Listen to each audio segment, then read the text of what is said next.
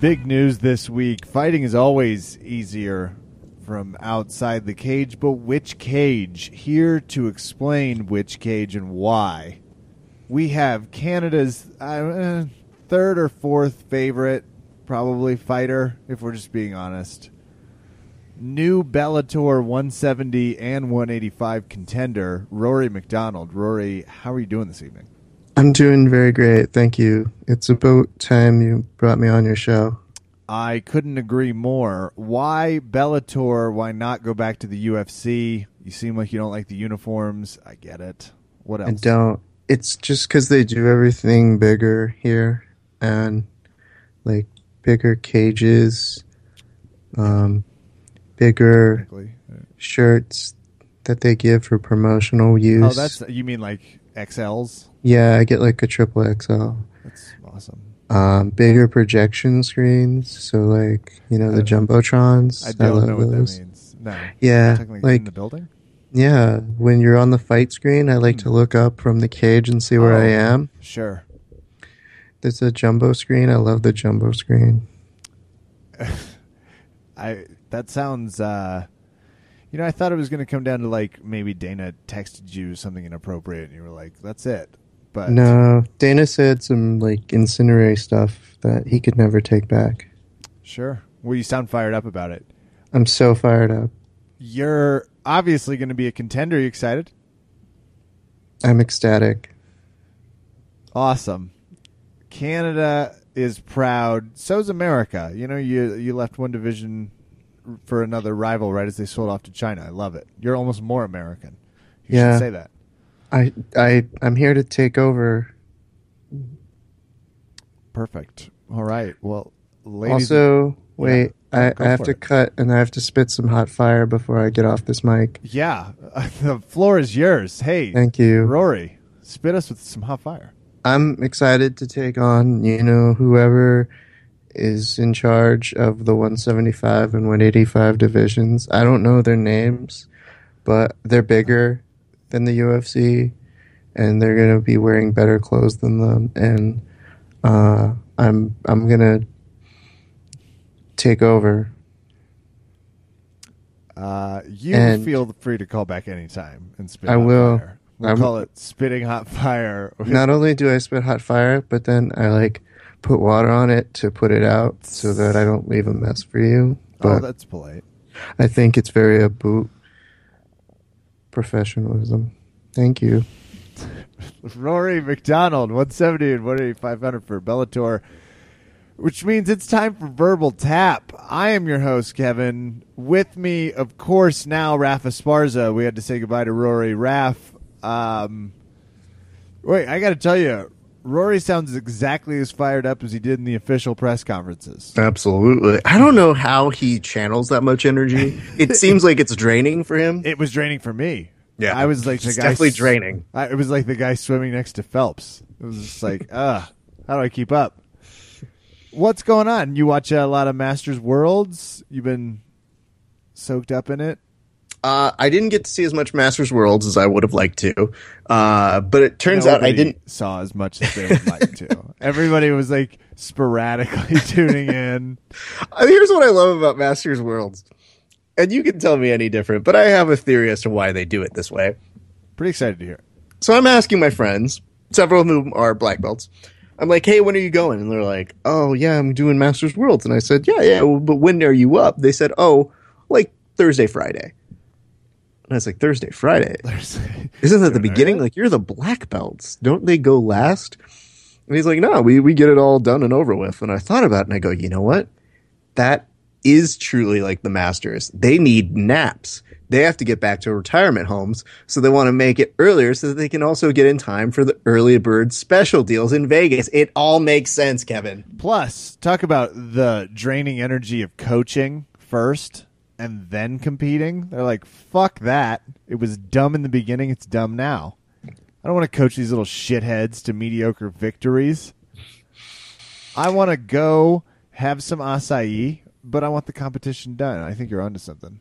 I think they also had hammocks for them to go chill out. Amazing. That would be great. They should stream that too. The Flow Grappling would love that. It's like And now Solo's getting in the hammock, seems to be pretty pleased with himself. Well, we also need to talk about that in a second. But before we finish this, great set of brainstorming for Masters Worlds, I just wanted to bring up one thing, which is my BJJ podcast arch nemesis, Paul Moran, was taking a photo with somebody, and he was really excited. So it's like there's a seat in between him and his friend, and he's taking a photo.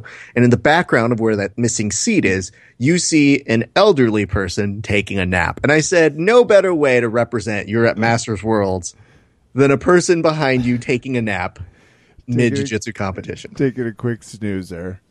Yeah. So I thought that was amazing. However, if we are talking about Solo, and we'll get to his competitive prowess in just a second, a couple things. Number one, this was not your ordinary Masters. How shitty is that if you're a black belt and you're thinking, oh man, I'm so tired of these guys always winning at the adult competitions. Now we have our own and I can do my thing. And I'm sorry, does that say Rafael Lovato Jr. on here? Well, that can't be. He's still a murderer in every division. I am pretty convinced they are holding court trials for Rafael Lovato Jr. and the murders that he caused. I want an age check. I want an age verification. That guy's... By the way, do you see how big he is? You know what I'm talking about? Like, the guy he's come back, he's definitely stepped up his training, and he just looks imposing. Well, I guess you could say it like this. You know, when, like in the UFC, we get used to fighters bulking up a little bit for like big fights, and then they kind of like deflate back down to normal. Yeah. With Lovato, you're waiting for that, where you're like, oh, he's fighting Cyborg, so yeah, he probably wanted to be a little bit bigger, and you're hoping that deflation's going to happen. Like, okay, go back to your lanky, normal, regular. Oh my God, you're superhuman. Stay away from me. Just he looks very hard to beat. Right and I would like to say this too, because I feel like it's against the whole thing that we stand for in jiu-jitsu when somebody at his level is like, just trust in the technique. And I'm like, I can't just trust in the technique. I would love to trust in that, but nowhere in trust the technique does it have like an apostrophe at the end of it or a parenthetical that says, unless you're rolling against a beast like Rafael Lovato Jr. He should and probably does have his own chapter in the book. Yeah, I guess so. Fun to see all that Ribeiro. Very different. Very, the closeout was emotional. It was, and it should be. You guys should all know that that's how Kevin and I end every roll. We're just so proud we passed the gold medal to each other. We brought a few, so there's plenty to go around. It's just at the end of it, it's like, you made it the full 6 minutes. Me too. We're alive. Yeah. That's the small things. That's the one side of it. The other thing I think that is important to talk about is Solo going through and winning with a broken arm. Did you see this? What was he going to do, lose? I mean, think about the alternative. But he knew he was injured. Arm, yeah. Yeah. A lot of people would have been like, I'm gonna withdraw this. There's no reason to cause myself pain. It's just, I guess, not how Solo thinks. And kudos to the students who go through that, because by the way, he had to have rubbed some dirt on it and been like, "See that? That's strength." And walked away. Like, so many cool moments when people know you're competing with a broken arm and you're like handing him the X-ray and you're like, yeah. I'm just saying, do this. Kudos to his students, because his students basically now are forever, no matter what he says, and they're like, no, you should sit this one out. They got to be like, but you didn't. So I have to. On the same side, I also see, like, in my brain, this is how it goes down, because everything happens funny in my brain. Instead of him saying, like, "Ow, I have an injury," or like telling someone like, "Ooh, I'm injured, I should probably sit this one out," it's him just going, "Hey, I'm injured." Shh. And like very quietly being like, "But I'm still gonna compete. Okay, bye." not only compete, just he probably did. He probably told like no one. His brother was like, I'm leaking this shit. Match one. Shanji went over and told someone who was very loud. He was like, Shanji was probably like, hey, that's pretty good for somebody. That's not bad. Has a broken arm. It's a me, Mario. That's why I like to do it. I got to see Jubera coaching a few times. Hey, that's awesome. Yeah, it's fun to watch people that have murdered me competing on the live stage. Nicely done. So, I Masters Worlds was amazing, and speaking of someone who would qualify for Masters Worlds, Damian Maya. Isn't that ridiculous? Yeah. It'd be awesome if he showed up at Nogi and it's like, are you fucking joking? That same guy that competed against Lovato is like, this is bullshit. I want to talk to someone. He looks across. Dude, and in more ways than one, like your meme is amazing. Thank you. It's great. For those that haven't seen it, Instagram, Facebook, you got to be following us.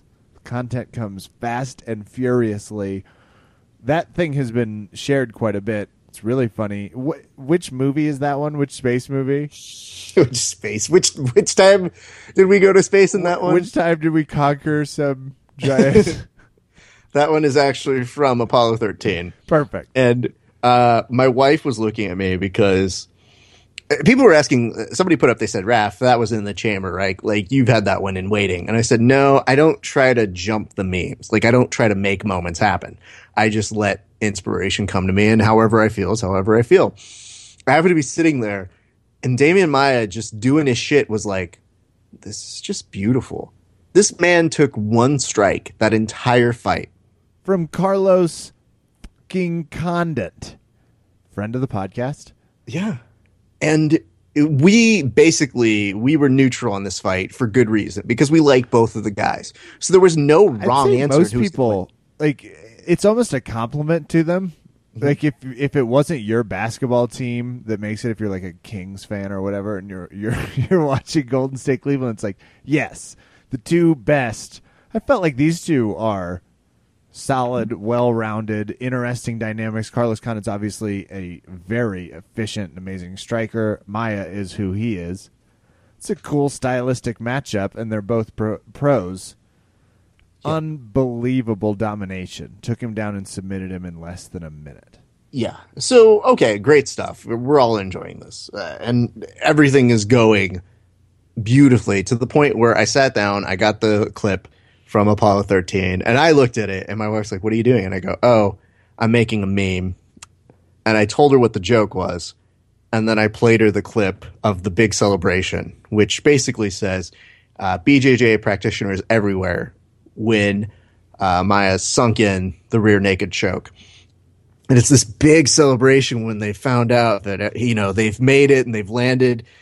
And I told her the whole premise, but just the juxtaposition of looking between those two things, my wife started laughing uncontrollably. And I'm like, she doesn't even do jiu-jitsu, but she understands how much joy we all feel. And of course, we love Carlos Condit. He was a warrior, so it's not even laughing at him. It's just taking a moment profound to truly live in an age where you can watch somebody with this kind of jiu-jitsu be this effective and questionably pose a very interesting question to either Tyrone Woodley or Stephen Wonderboy Thompson.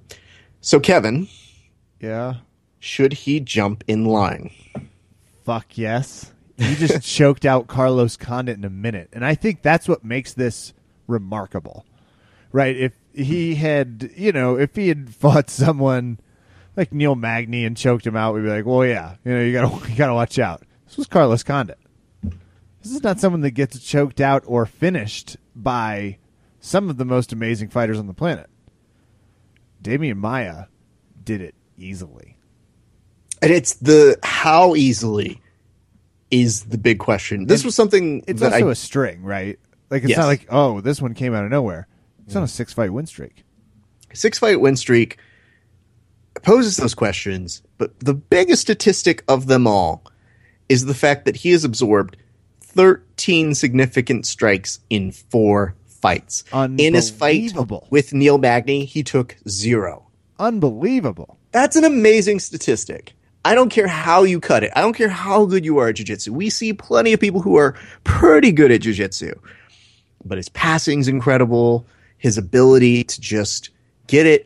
Like Gary Tonin is complimenting him in the way where he is saying that not many people understand the level of wrestling that is being put into Damian Maia's jiu-jitsu is, and that combination is deadly. So yes, we can say in this day and age he is using it effectively. I guess the question we as martial artists, fans, fight lovers have to really ask ourselves is, what happens? Where are you Just at there? what happens? Which one? Do you want Woodley or do you want Wonder Boy?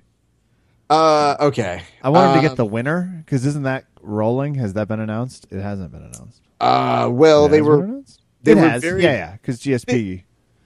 Well, because everybody was like up in arms that GSP might jump in line, and we had people being like, "No, he can't They were because wrong. oh no," and I'm like, "No, I'd rather GSP jump in line because he can do whatever the fuck he wants." And so we had people being like, "No, Wonderboy Thompson is in the prime of his life," and it's like, dude, he's great too. But here's the nicest part that I think that speaks to the caliber of the human being of Damian Maia, which is he's like, "I will wait," and I'm pretty sure his corner, because he stopped saying things right at that moment, yelled out, "What the fuck did you say?" And he's like, "I will wait my turn." And the whole time I think they're looking at him being like, "No, you idiot. No, you won't. You'll take the fucking fight if they give it to you." But that's how respectful he is. And if he did wait it out, he'd be 39. That's insane to think that he would have that high a caliber jiu-jitsu, that it would be competitive with somebody who, and both Woodley and Thompson are very dangerous on the feet. So yes, I have a lot of question marks. I think he should unquestionably get the shot, if only in that he has proven and made several statements with top tier fighters, none of which more impressive than Carlos Condit, in a way where he's not sustaining any injury. So I guess what I want to see is a competitive fight with him again. Me too. And wouldn't it be unbelievable if they can't do it? He's 38 and he just submits Tyrone Woodley. That would be phenomenal. Well, it's an interesting place to be because you know what their strategy is going to be. And it's not entirely away from the ground. But it's not that entirely different. I mean, My Condit was strategy. saying that he, they were saying Brian Stan was 100% the instigator on the microphone where he's like, they're saying that Carlos Condit has a whole plan if they're able to get him onto the ground. Oh, and he submitted. And almost asleep submitted. The veins in his arm, people, that's the tell. If you're ever fighting with someone and you start to choke them, look for the veins to bulge. Forehead, arms, they don't lie. And I don't he know, was though, Kev. I almost mean, asleep. Condit is just such a rage guy. He's just always vein popping. So you never know.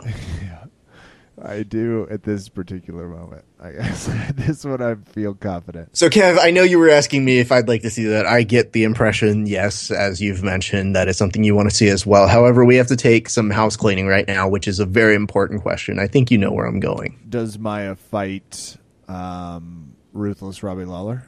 No. Do I fight Damian Maya? Because I don't think that sounds fair, Ref. I'm not closing the door on that one yet. Because you're tall, and I've met him before, and we got along well. However, I did tell him some things you've said. Ooh, that would be tough. In a No, roll, Kev. it would just be like, because he looks like someone that would hurt you through pressure, just to teach Yeah. you a little bit about like what it feels like, because it's. But can we talk about the fact that he also has this philosophy of he doesn't want to hurt you more than he has to? Unbelievable. And you get that about him because he didn't- can say those sorts of things. If I'm ever getting a pass on somebody, it's because I have to hurt them as much as I can. Unbelievable! It was But- it was remarkable. But, Kevin, the real house cleaning issue we have to do, and this is where I will defer the floor to you. I'm working on an article. I could use some Kevin Phillips help because this is deep in your wheelhouse. I need 3 reasons why Carlos Condit should not retire. 1, he might have just fought the best no-gi jiu-jitsu fighter in history, and everyone's still just a little confused. So there's no reason to be discouraged about a submission loss, because that shit happens. 2, greatest fucking striker in the division still, in my opinion. Name 2 people that outstrike him. It's not like he's getting knocked out by people. Let's just remember contextually, when you only fight the best possible person at that moment over and over again, and you're still arguably beating them in like half these calls, a few decisions go the other way they should have, career looks a little differently. 3, what a beautiful specimen of man, beast, and talent to even consider not giving us the gift of the Los. I mean, come on. The guy still looks fierce. Great blue shorts choice. Thought he looked awesome. Ripped. You know, there's a lot to be said about knocking out the next person in line, and I think it's going to go well. I think this is an interesting. First of all, thanks for not letting me down. That was almost verbatim what I thought the arguments would be. Oh, good. Well, good to say out loud. I know. And we love you. How's that? Don't do this. Just stick around. I thought it was really sad at the press conference. I mean, he was doing a good job. He wasn't saying anything. He was really on message, which was, I got to go talk to my family and my camp. And I thought that was, that's the standard answer. And then we got a little bit later in the night. And I think once I asked him about the third or fourth time, and he let out that statement, I don't even know if I should, honestly, if I should be fighting in this ring with these guys anymore. I mean, the level that they're at, I just don't even know if I belong here. And that was crushing. But the even more crushing thing, and I think this is the more telling aspect of what he was talking about, was he was admitting that he doesn't know if he can take those shots anymore. Yeah. So here's the question I'll pose to you before I get to some more analysis, Kev, which is, as we go into being great fans, because we are great fans, we love the sport, at what point does the fighter's needs outweigh what we want? At the moment they think it does. That's the appropriate time. And, if you're feeling... Here's what I'll say, Raph, and I think this is the appropriate answer. 1, come on over to grappling. We'll take you. Think about all the not getting hit in the head that you'll do on your way to super fights at, say, EBI or wherever the fuck ever. We're going to love you. Don't even worry about it. And I think he would thrive just focusing on jiu-jitsu. So if he's at all feeling like physically it's the time, or he knows it is, bon voyage. His safety over our asses. But it's so tough because, and I'll tell you why. Again, this is all a preview of an article I'd like to work on. Who knows? I may put it up. 84. It does feel like that at times. I think he is thinking about the long-term effects it will have on him, and he's not wrong to do so. And he's not wrong to say that sort of stuff and to have concerns, but I have questions. These questions include but are not limited to the following. How does he do in a rematch against Tyrone Woodley? This bugs me, and I know it bugs him, and I think it is the primary reason why he hasn't called it a day. Because I think he was working to make his argument to fight Tyrone Woodley again. Because he mentioned as early as last week that, you know what? He's pretty sure he could beat him still. Like, that was just last week. And if that wasn't a better indication as to where his mentality is right now, I don't know what is. But I think that there's a part of him that's still in the game. But when he says he can't take a shot anymore, I don't think he's just talking about the fights. I think he loves being in the cage, and I think he likes that rush and that drug. I think it's about the actual grueling work that he has to go through and endure to be in that kind of fight shape. And to that, I am sympathetic. However, I still think he's got fight in him. And if I am a betting man, I do not think we have seen the last in him. But I will pose the second question. I'll put it back to you, Kevin, which is, Do you feel he has unfinished business? Are there other people for the sake of seeing fights, big money fights, almost in the same category as a Diaz, which is maybe they don't fight for a title, but when they fight, it's going to be for a reason. And who should those people be? Yeah, well, the first person that comes to mind is GSP.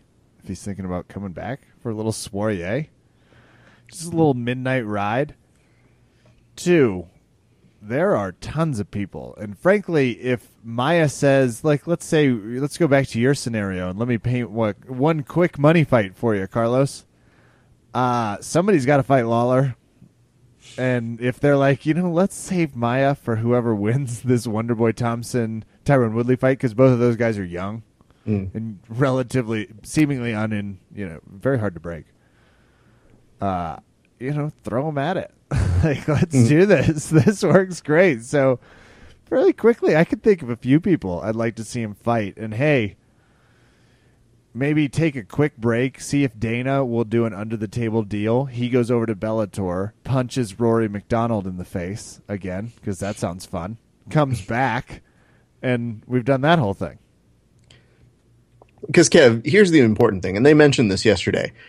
This is the first submission loss for Condit since 2006 against Pat Healy. Really? It was Extreme Wars 3 Barrier Brawl, which, woo! It was a huge one. We all remember where we were for Bay Area Brawl. But I was sipping a beer, I think. But think about these losses. His losses to Martin Kaplan, split decision. His loss to GSP, which you profess was very close, and I do too. It was a good match. I still thought GSP won. But decision. Lost to Johnny Hendricks, decision. Tyron Woodley, freak accident. Yeah, Then that was an injury one, right? You've got Robbie Lawler in a fight that was so epic and that people loved so much from earlier this year that even Damian Maia, and this is part of the reason why I think he was crying, is because he said he felt he beat the real champion. Because in his heart, after watching Robbie fight that fight, I think that's where Maia was at. He felt that this was that title fight. So, yeah, I think it did hold the significance to him. And I think it told Maia that he's within striking distance of really getting that title. So I think that's why it was so, everything just kind of rushed to him. And I think that's why we were so excited about it. Even though it wasn't a title win, might as well have been because Condit's that good. That's pretty cool. Now you got me kind of excited about that. So anyway, that is how I feel in that area. Look for it. I may or may not write it up. But those are my initial impressions as to why I feel he's still in the game. You already did Thinking Sober. Yes, Thinking Sober, which is Sober always thoughts? great. Sober Reflections? Sober Memories? Maybe I should just rename the whole thing. If you can't make Kevin remember it. I don't know. There was I read it. I know you. It's great. So nice job on the titling, Kevin. Yeah, no, I love the idea of Kevin's like, I read it, okay? I read the Get the fucking fuck off thing. my back. Well, there were other. So let's go back to Damian Maia has absorbed. Would you say 14 strikes in 4 fights? 14 significant strikes. Yep. To give people an idea, let's go over to Anthony Pettis versus Charles Oliveira, where Anthony Pettis took 53 significant strikes, and Oliveira took 41 in one 3-round bout. So just to put it in perspective of how impressive what he's doing right now is. Yeah. It's, Anthony Pettis, winner via submission, thought he knocked him back to life, which is... I like seeing Anthony Pettis a little cocky again. That felt good. Not to see him being like, I don't know what happened, man. Like, he's somebody that has a little swagger, and it always feels good when he's feeling it. Yeah. Wins via submission, and he loves kicking people so hard that then he submits them. And I saw some people being like, really? Oliveira? It's like, hey, people, let's just remember what happened before that guillotine, which was he very well might have a rib or two broken. He got kicked so hard and looked so much smaller.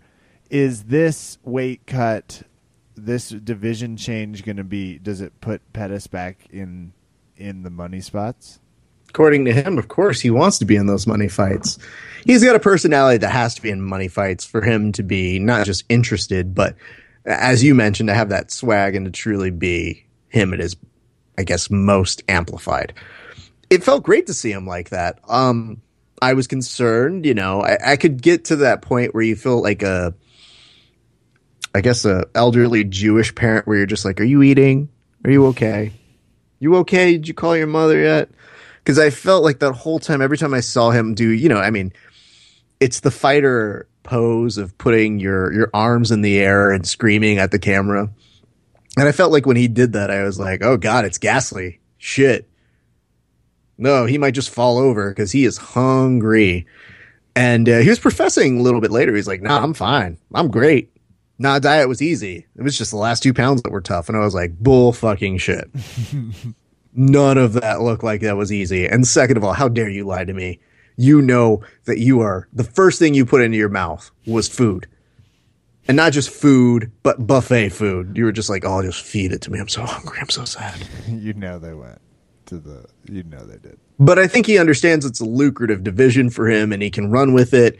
And I think the funniest part was when he mentioned, I thought this was so great, in the post-fight interview over on Fox Sports Quan, he was talking about the fact that he had a very spiritual experience. He's like, yeah, it was really hard up until those last 2 pounds, and then that was a very spiritual experience. And I'm like, wait. Yeah, and I'm like, how much peyote were they giving you? I was like, what did they slip in that last one to boost his mood? They just second broke of all, up a Xanax or something with some. Are we not telling you Sada? Because we won't. But were you in a desert? Ooh, that's a good teller question. Were any of the people that were in the room with you then currently at Burning Man? What did you have to trade to get whatever pills they gave you? That's what I love. And They've got to let us loose on the fighters after these fights. We ask the questions that are hard to come up with. Kev, you have to tell me what you thought of what would be your skills for trade at Burning Man, because I think you understand this world better than I do. I think comedy would be... I really hope that you got together like a dirt pit and you're like, all right, everybody, whoever wants to learn grappling, come over here. I'm really deficient in drugs, so I'll exchange. That would be kind of an awesome setup. Bring mats. That hadn't occurred to me. I had thought about maybe see, I was going too desperate. You're right. I should go a little bit more artistic. Plus, Victoria's an artist, so I always thought that would be a super easy. Just smart. Give her some chalk colors and charge, but be the business side. Listen here, this girl's got good talent here. Okay, you're gonna pay real nice. What else? Most recently, I also just assumed I'd be like, well, I'll bring so much weed edibles that people will just give me Molly. But awesome. That's just how my mind has thought about. I've been thinking about Burning Man a lot this week. To Raph's point. No, you haven't. That's a lie. How would you ever think about Burning Man? That's crazy. Yeah, that free society in the desert, based off of that guy burning the effigy with his girlfriend. Anyway, it's a little taste of what I know about Burning Man. Raph, I love seeing this Pettis up and about, and may I mention something I noticed? Of course. No other Pettis on this card. Yeah. Fighting alone, Pettis beats the shit out of his opponent and submits him. Big brother Pettis seems distracted. Well, we did talk to Sergio, and that was something that they said they were going to work on, so mission accomplished. Mission accomplished. Paige Van Zant, Dancing with the Star season whatevers. Don't try it. Don't pretend like you know. If it's not The Bachelor or The Bachelorette, I know you don't know it. I don't. And who can keep track? I feel like I watched the first episode the first season when I was in middle school. My parents were enjoying it. Paige Van Zant is doing some jumping antics that drew some ire from the Stan, the old-fashioned hyper talker. Well, okay, but Brian Stan was quoting the corner of hers, who was saying... Brian's got to calm down a little bit.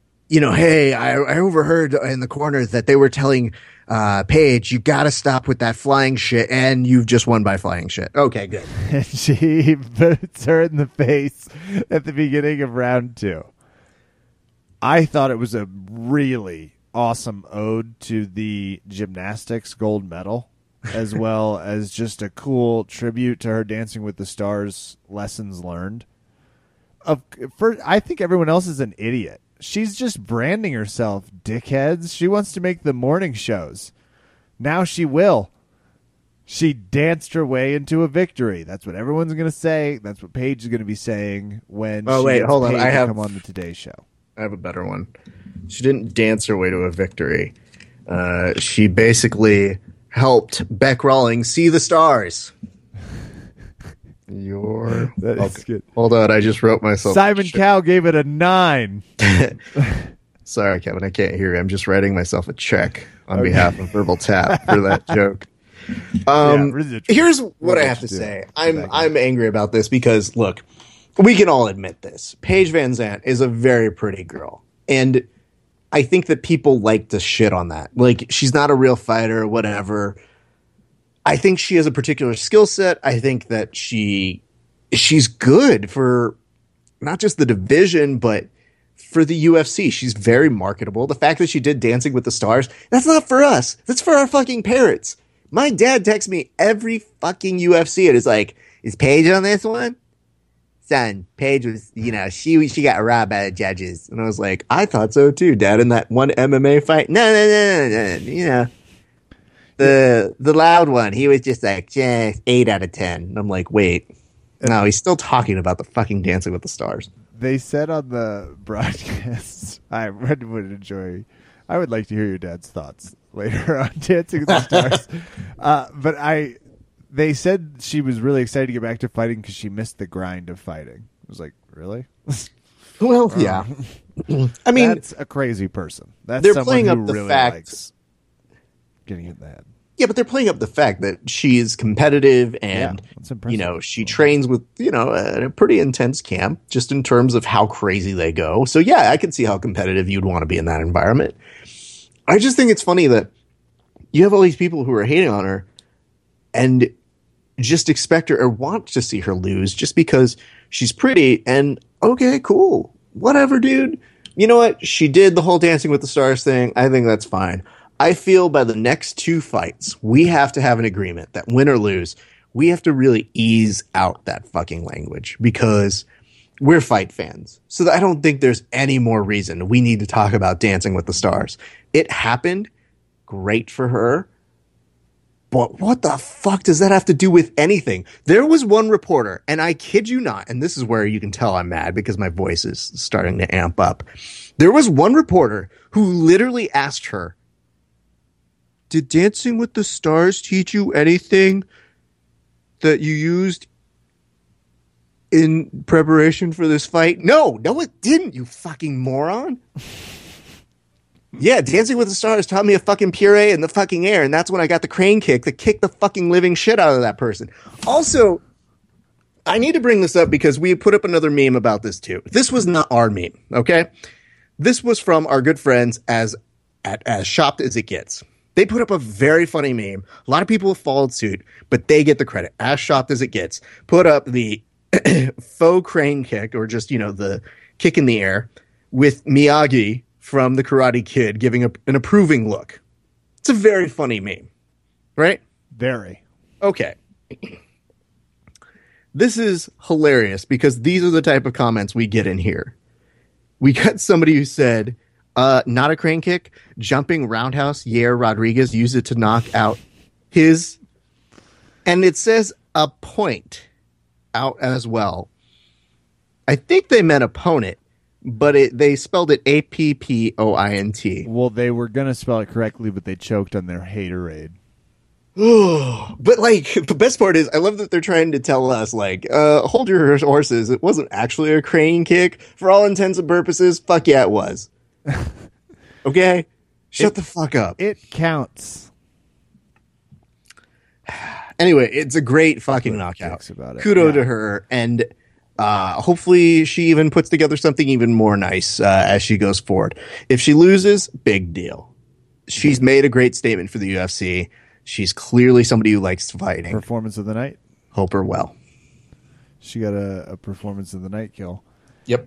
And fight of the night, as No well surprise. as one of your more astute memes, asked for this to be an annual thing, and I agree. Fight of the night goes to Joe Lozon versus Jim Miller, that went to a decision somehow, because I think if the two of them walked into like a solid F2 tornado, that would also go to a decision, probably. Unbelievable fight. We got some jiu-jitsu. We got some MMA. We got some serious striking. It was unbelievable. A lot of You wrestling. brought up some fight metrics earlier, and we'll get back to that. But Kev, who do you think won the fight? You know, you could have gone either way. I kind of thought, I seem to think Lozon had more control, but I watched the first round today, and that kind of stunted it, but I didn't watch the other four. Like I wanted to again, but 2 rounds. so I was okay with it. Okay, here's what I'll tell you. I thought I was the big winner.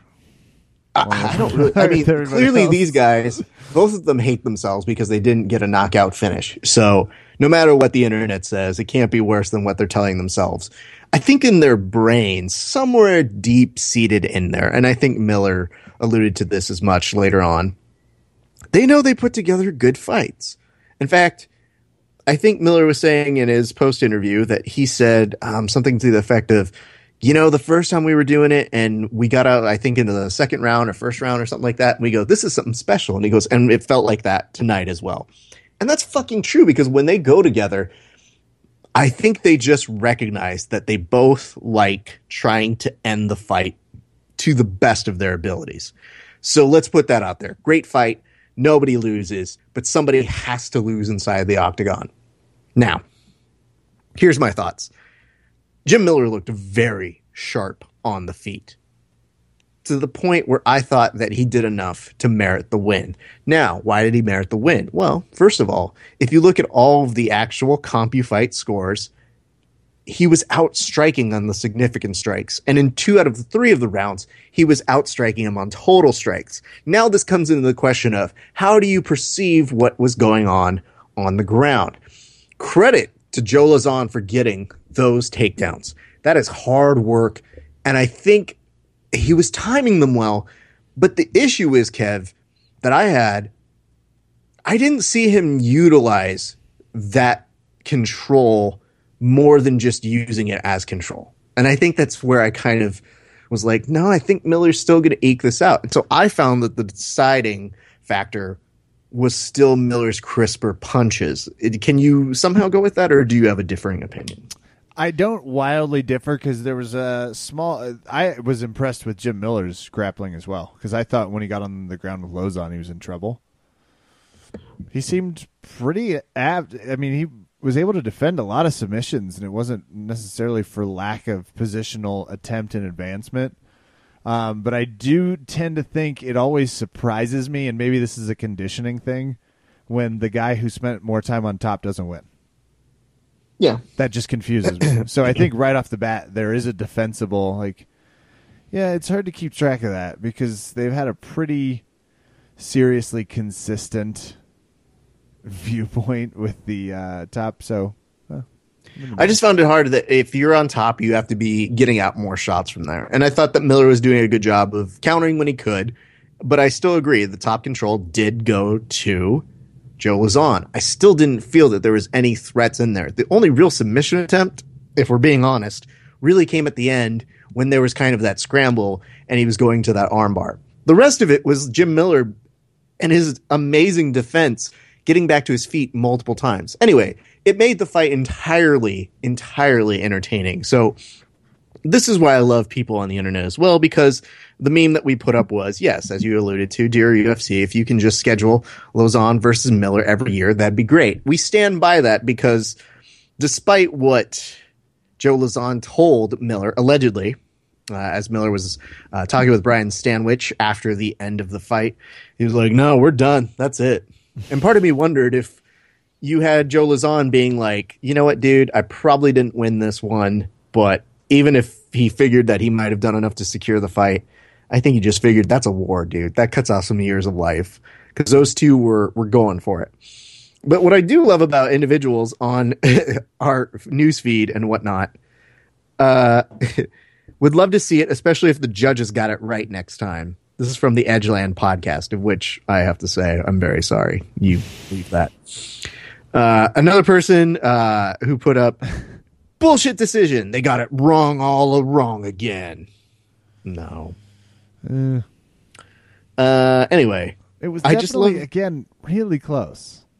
I think that's the idea. The person who's probably the closest to it was this individual who wrote, we need a 5-round fight. I'd like to see them headline a fight night sometime. I would too. Let's make it 7, 9. Fuck it. Add a round or 6. I agree with that wholeheartedly. But I've never seen anybody amidst all this turmoil of meh. Somebody just put no blood, by the way. But amidst all of this turmoil on this thread we had, somebody put, always will be close, entertaining fight. I predicted Jim Miller by split decision. Who predicts split decisions? This guy. So kudos to you, dude. That is impressive. I will say I'm impressed. In the multiples of which you can predict a fight going, congratulations. That's a tough one to get. Yep. Yeah. I loved that fight. It was just so fucking exactly what we wanted it to be. Yeah. That's the last of them I saw. Yes. You posted Smiling Sam Alvey. Yes. Who's got some cool statistics as well. I like that you're getting some analytic drops, by the way. Trying to. It's another reason to go to iTunes, leave us 5 stars. Let the world know. It helps. And follow us on social media. That's for you. That's not for us. That's for you. It's for the team. So here's what I'll say about this. I feel that it's always interesting to bring in fight metrics, because no matter how many things you prove to those people who were like, Joe Lazon won, it's like, first of all, it's not like we dislike Joe Lazon. We just have a belief that Jim Miller did some more in a close fight. You can say these things all the time, but if you really want to get down to facts, we can show you the fight metrics that show. No. Well, where are we going to talk about if we don't have statistics and numbers? Feelings. Well, it's going to be a short conversation. So, yes. But, however, the stats don't lie on this one, which is our good friend Sam Alvey pulled out a win over Kevin K.O. Casey. Well, I guess now it's TKO. But it was a good fight. I mean, Alvey was smart. He played it a little loose in the way that he was letting Kevin Casey kind of get out his distance, use a little bit more of his power. And there were a lot of people saying there was going to be a big power difference between the two. But Alvey looked like he kind of shook it off in the second round, got the knockout, and timed it just right. And I have to say, again, this is some Stanwich commentary. He was saying at which point he just goes, you know, you got to say, the one thing I think we could see a little bit more improvement from Sam Alvey is this ability to look like he's just going with one overhand as if he wants to end it with just one punch. And I wanted to say on the microphone, you talking about him? You talking about somebody else he trains with? Where could he have possibly have gotten that from? Yeah, I don't know. Oh, I guess unrelated story. Sam Alvey wants to fight with his teammate and mentor, Dan Henderson, in Manchester when Hendo takes on Bisping later this fall. So he's trying to get on board. He doesn't give a fuck who it is. He just wants to fight somebody there. I'm sure they can make that happen. You know, they like sending redheads to England. Just Absolutely. makes more sense. Yep. For everybody. I didn't see it. Kyle Buchniak beats Enrique Barzola. Yeah, a lot of people were saying the judges got it wrong on this one. I thought it was, you could make a case there. I think that one's a little bit closer than the previous one. Guys, the judges are always going to get it wrong for half of the fighters. Gareth McClellan passes out next to Alicio Di Chirico. He passes out, yeah. Was it a triumphant moment of their... Well, they were, they just fought a war with each other, and it was a good fight. They were definitely up for it. They gave it all they had, but man, did they have the best slumber party on the floor. We another thing Raph and I do after the bell rings. It's like, great 2-minute round. I just gonna lay here for a few. I think there's a lot of photos that would support that evidence.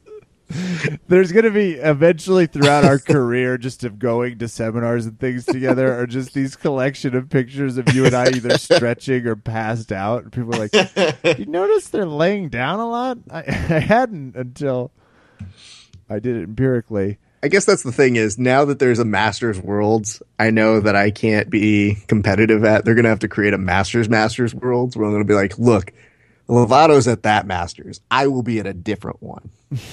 Whichever one he's at, I will be at the other one fighting. Yeah. That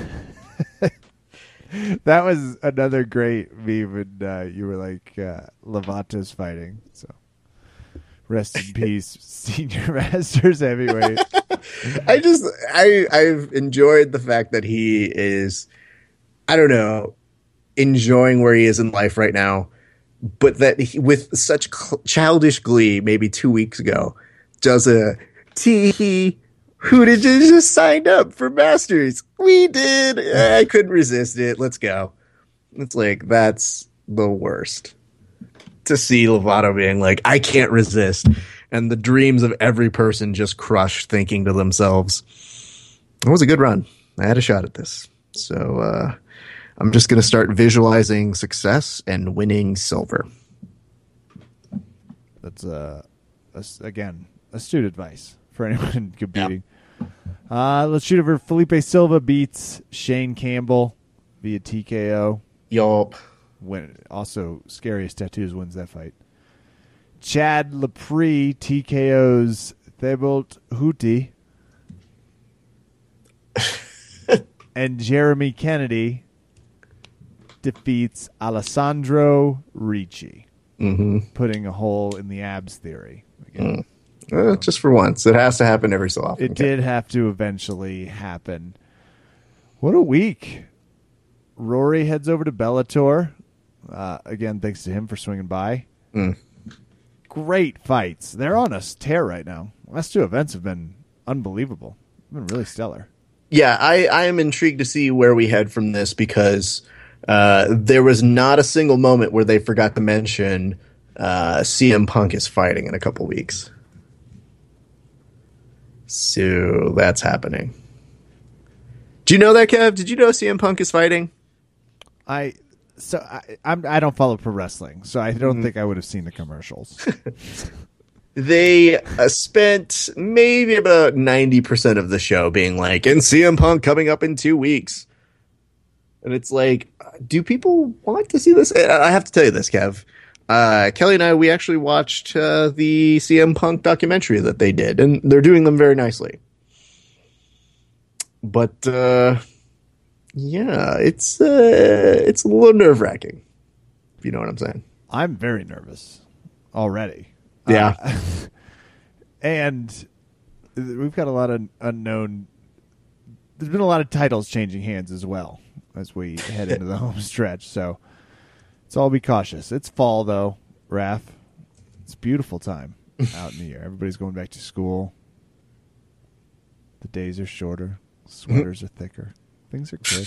Yeah, it gets really tough Trying to out stay there. positive. I'm going to go to it. It's gi season. You know, that's always nice. Everybody. You don't really have winter, so you don't have to. It's not something you worry about. Oh, it's still no gi to me right now. Okay. That's going to do it for us tonight. What an awesome fight night. Thank you, Carlos Condit. Thank you, Damian Maya. Masters Worlds was phenomenal. Raph's been training. I've been training, which means it's time for shout-outs. I'll start.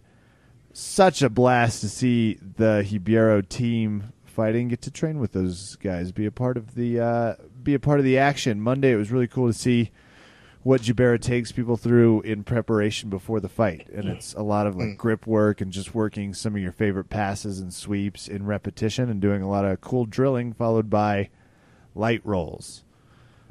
So tons of fun. It's been cool to see the inside of that. Saw Will out there fighting. won a few fights. Got to watch Travis Hippa fight. What's the one? It was one of the second brown belt fights I turned on. I was like, hey, that guy choked me out 2 weeks ago. Oh, there's Jibera behind him coaching. And then to see the Hibero dominance at the top as that young upstart in that Masters 1 division. Sussed out a closure with another guy that I was just really, it's good to see him land on his feet competitively, Shanji. Yeah. That's another good one. Jason Bircher also fought. Watched him get in there and saw a few of the Dave Jacobs crew, some people I used to train with back in Virginia. It's always fun to watch the crews. And I did see the pictures of Paul. So shout outs to the Masters crew. It's going to do it for me, Rafa Esparza.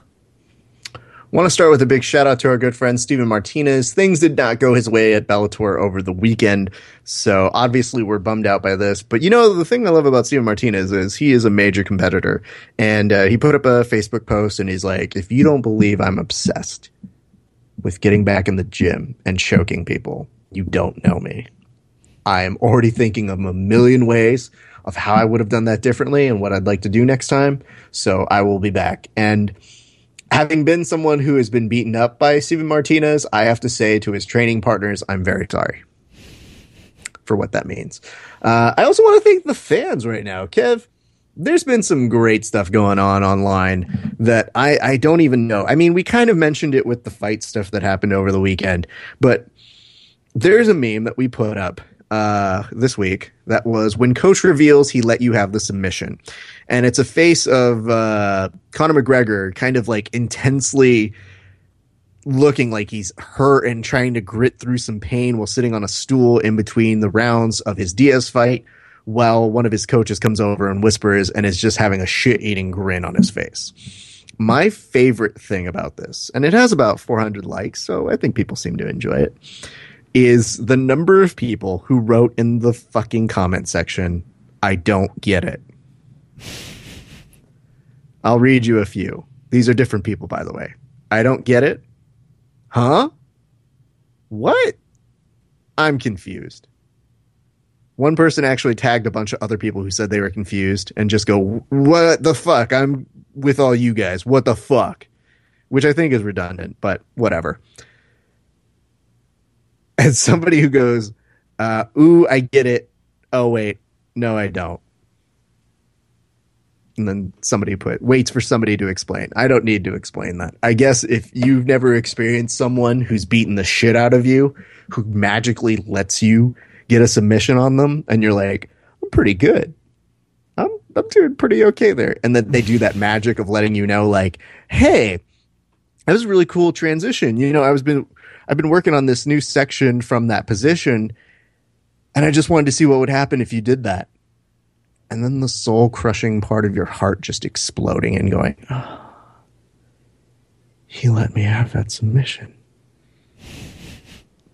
So we're playing on that. However, I do love the amount of people who are like, I don't get it. But they needed to form a support group, which nothing tickled me more than that this week. So to all of you who did get it, I guess awesome. And I'm glad you enjoyed it. So you're part of our cool community here. Shout out to Donald Cowboy Cerrone for getting his black belt. Perhaps overdue, Kev. Maybe, you think? I have no idea. I just know I'm nervous. Shout out to Carlos Condit. Obviously, you're still a great fighter, but we want to say this. You're a fan or a friend of the show, but you definitely proved one thing wrong to Kev this week, which is an undying love for WWE BJJ, which is always great when Kevin's favorite people tend to enjoy that just as much, if not more, than Kevin. So I just wanted to say, Kevin, what was your reaction when I sent you that video? I guess I got obviously excited that I could see him doing something he seemed to enjoy so much. And again, I'm just upset I missed out on it. I just missed out on my chance, Ref. But would you have pegged him as being one of those guys who would fool around and be as dumb like that? So for sure, no. I would have. They were like, "Hey, when was the last time Carlos had fun?" It was like, I don't know, 96. I think there was a birthday party. Those times that we interviewed him, I mean, I think he had fun then, but I can't prove it. Okay. Let's do this. I also want to thank my good friend Octavio Villanueva. It was his last day over at Valley Martial Arts Center on, I think it was last Thursday. And, it's an important note, and I will write something about this later, but, I'll always run into Octavio. He and I will always work together, so I'm not really sad about it. He's not moving away or anything. But when you guys have good training partners like him, it is a testament to that. So if you guys have a good training partner, every once in a while, tell them they're a good training partner, because that shit's really good, because you don't realize how many good training partners you have until life changes or things change and you don't get to train with them as much. So sometimes you are living in the now. So just, I guess, remember that. So kudos to him. I look forward to seeing and beating him up a little bit later, but it's very cool stuff for him. So wishing him the best on that. And I guess in our last note, we want to go ahead and send some big shout outs to our gyms. That would be Valley Martial Arts Center. They just had a training session or a seminar with Kit Dale, so we got to catch up with him. We have an interview that's going to be exclusive to Verbal Tapcast, so look for that on our YouTube page coming up in the next couple days. And Kev, would you like to know one of the questions I asked him? Yes. There's one question where I said, hey, so you've been missing for a little while. I just needed to ask you a question that's been on everybody's minds, which is, how's steroids been? According to the internet, you're on steroids. So how's that going? Pretty fun.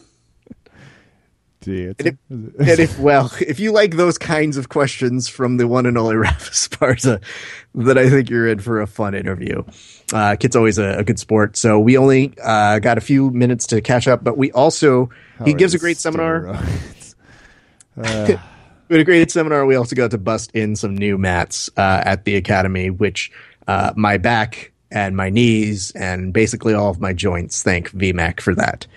So that'll do it for that set, but I would like to end the show by saying a big set of thank yous to our good friends at Breakdown Academy. So it has come up this week that unfortunately Breakdown Academy has come to a closure. I know, cue moans and sadness. Unfortunately, the gym is closing. However, one of the greatest things that I really did get to appreciate from that gym was the type of instruction from our good friend John Evans, who just, by the way, did commentary and crushed it for the Old People Worlds down in this world. Forgot to mention that. Yeah. So I was very happy for him to be catching up with his good friend Sean Williams. But I have to tell you guys this. I hope that many of you never have to experience the closure of your gyms or see your friends have to close a gym, because it does get a little sullen. And those of you who have been in this particular place, you know how it feels. So this goes along with what I'm telling you guys about, I guess, appreciating your training environment, because it is so nice. And I guess you forget those times when everything seems normal and you take it for granted. But I think the thing that I got a little sad about as we were starting to close down the gym was I realized I won't be able to train with all of these people on the regular basis that I used to. So I think that always kind of sticks out. So, if I'm a betting man, again, much like I am with Damien and Maya and our good friend Carlos Condit, I would assume that John will reopen some kind of gym and still be teaching, because he's an amazing teacher. But I would just like to say to you, I guess the message is always to be good to your teachers, your fellow people who are good training partners. But more importantly than that, I guess I would say this is a big set of thank yous to everybody at that gym who always pushed me and made me better, and to John himself for creating an environment that fostered creativity, good training, and more importantly, good sportsmanship. Everybody there, part of the reason that we like those people is because they were always super nice. So if you guys are looking for places to train, or you want to ever train with John, you're always welcome to get in touch with him. He is the nicest guy in the world. And as I would say before, it sounds like we will be probably seeing him sooner than later pop up somewhere else. So again, my thanks to the gym, the people I train with, and John Evans for a great run. And probably the ellipsis to probably will be a longer story. And that'll do it for me. That's going to do it for us tonight here at Verbal Tap. I am Kevin. Thanks for listening. Good night and good fight.